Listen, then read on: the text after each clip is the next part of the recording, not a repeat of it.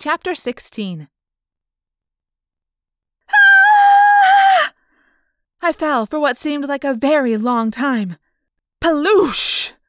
I hit the water feet first and plowed beneath the surface in a pillar of bubbles. The cold shocked me. The water was like ice, and just a few feet away was the intimidating steel wall of the tanker, sliding past at what felt like incredible speed. I kicked my feet and began to rise to the surface. I've been a swimmer since I was little, but it frightened me, being this far out in water this deep. This wasn't a pool or a pond.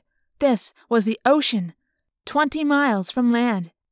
I broke the surface and gasped a lungful of air and a mouthful of salt water. What had looked like a little choppiness from up in the ship felt like towering waves down here. I couldn't see any of the others. All I could see was the side of the ship. Come on, Cassie, I told myself. Morph. Do it. This is no place for a person. There is just about nothing as helpless as a human being in the ocean. Without my ability to morph, I would not have lasted an hour. I felt the change begin as I focused on morphing.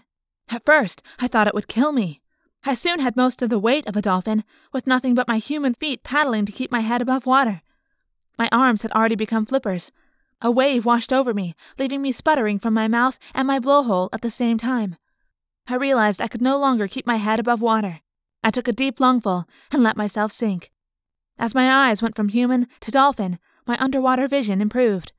I could see other figures kicking and writhing in the water around me. Jake, half changed. Rachel, almost complete. Marco, with a dolphin grin, looking amused. Then, with a kick of my newly completed tail, I knew I was safe. I had made the change. I was a dolphin in a dolphin's world. The human clumsiness, the human cold, the human fear of an alien environment, all evaporated. I was warm and in control and right where I should be. Everyone okay?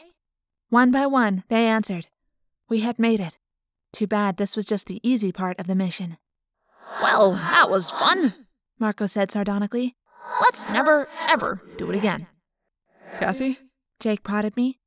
I tried to relax, to let my human mind recede just a little. I needed to listen to the dolphin instincts. I needed to understand the whale's instructions, something no human could ever do. Not far, I said. We're just a few, forget it. There's no word for it. Just believe me, we're close. After you, Cassie, Jake said.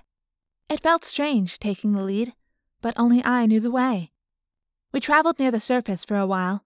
This made it confusing for me because whales go deeper, and the world the whale saw and knew was a deeper world than I, as a dolphin, experienced.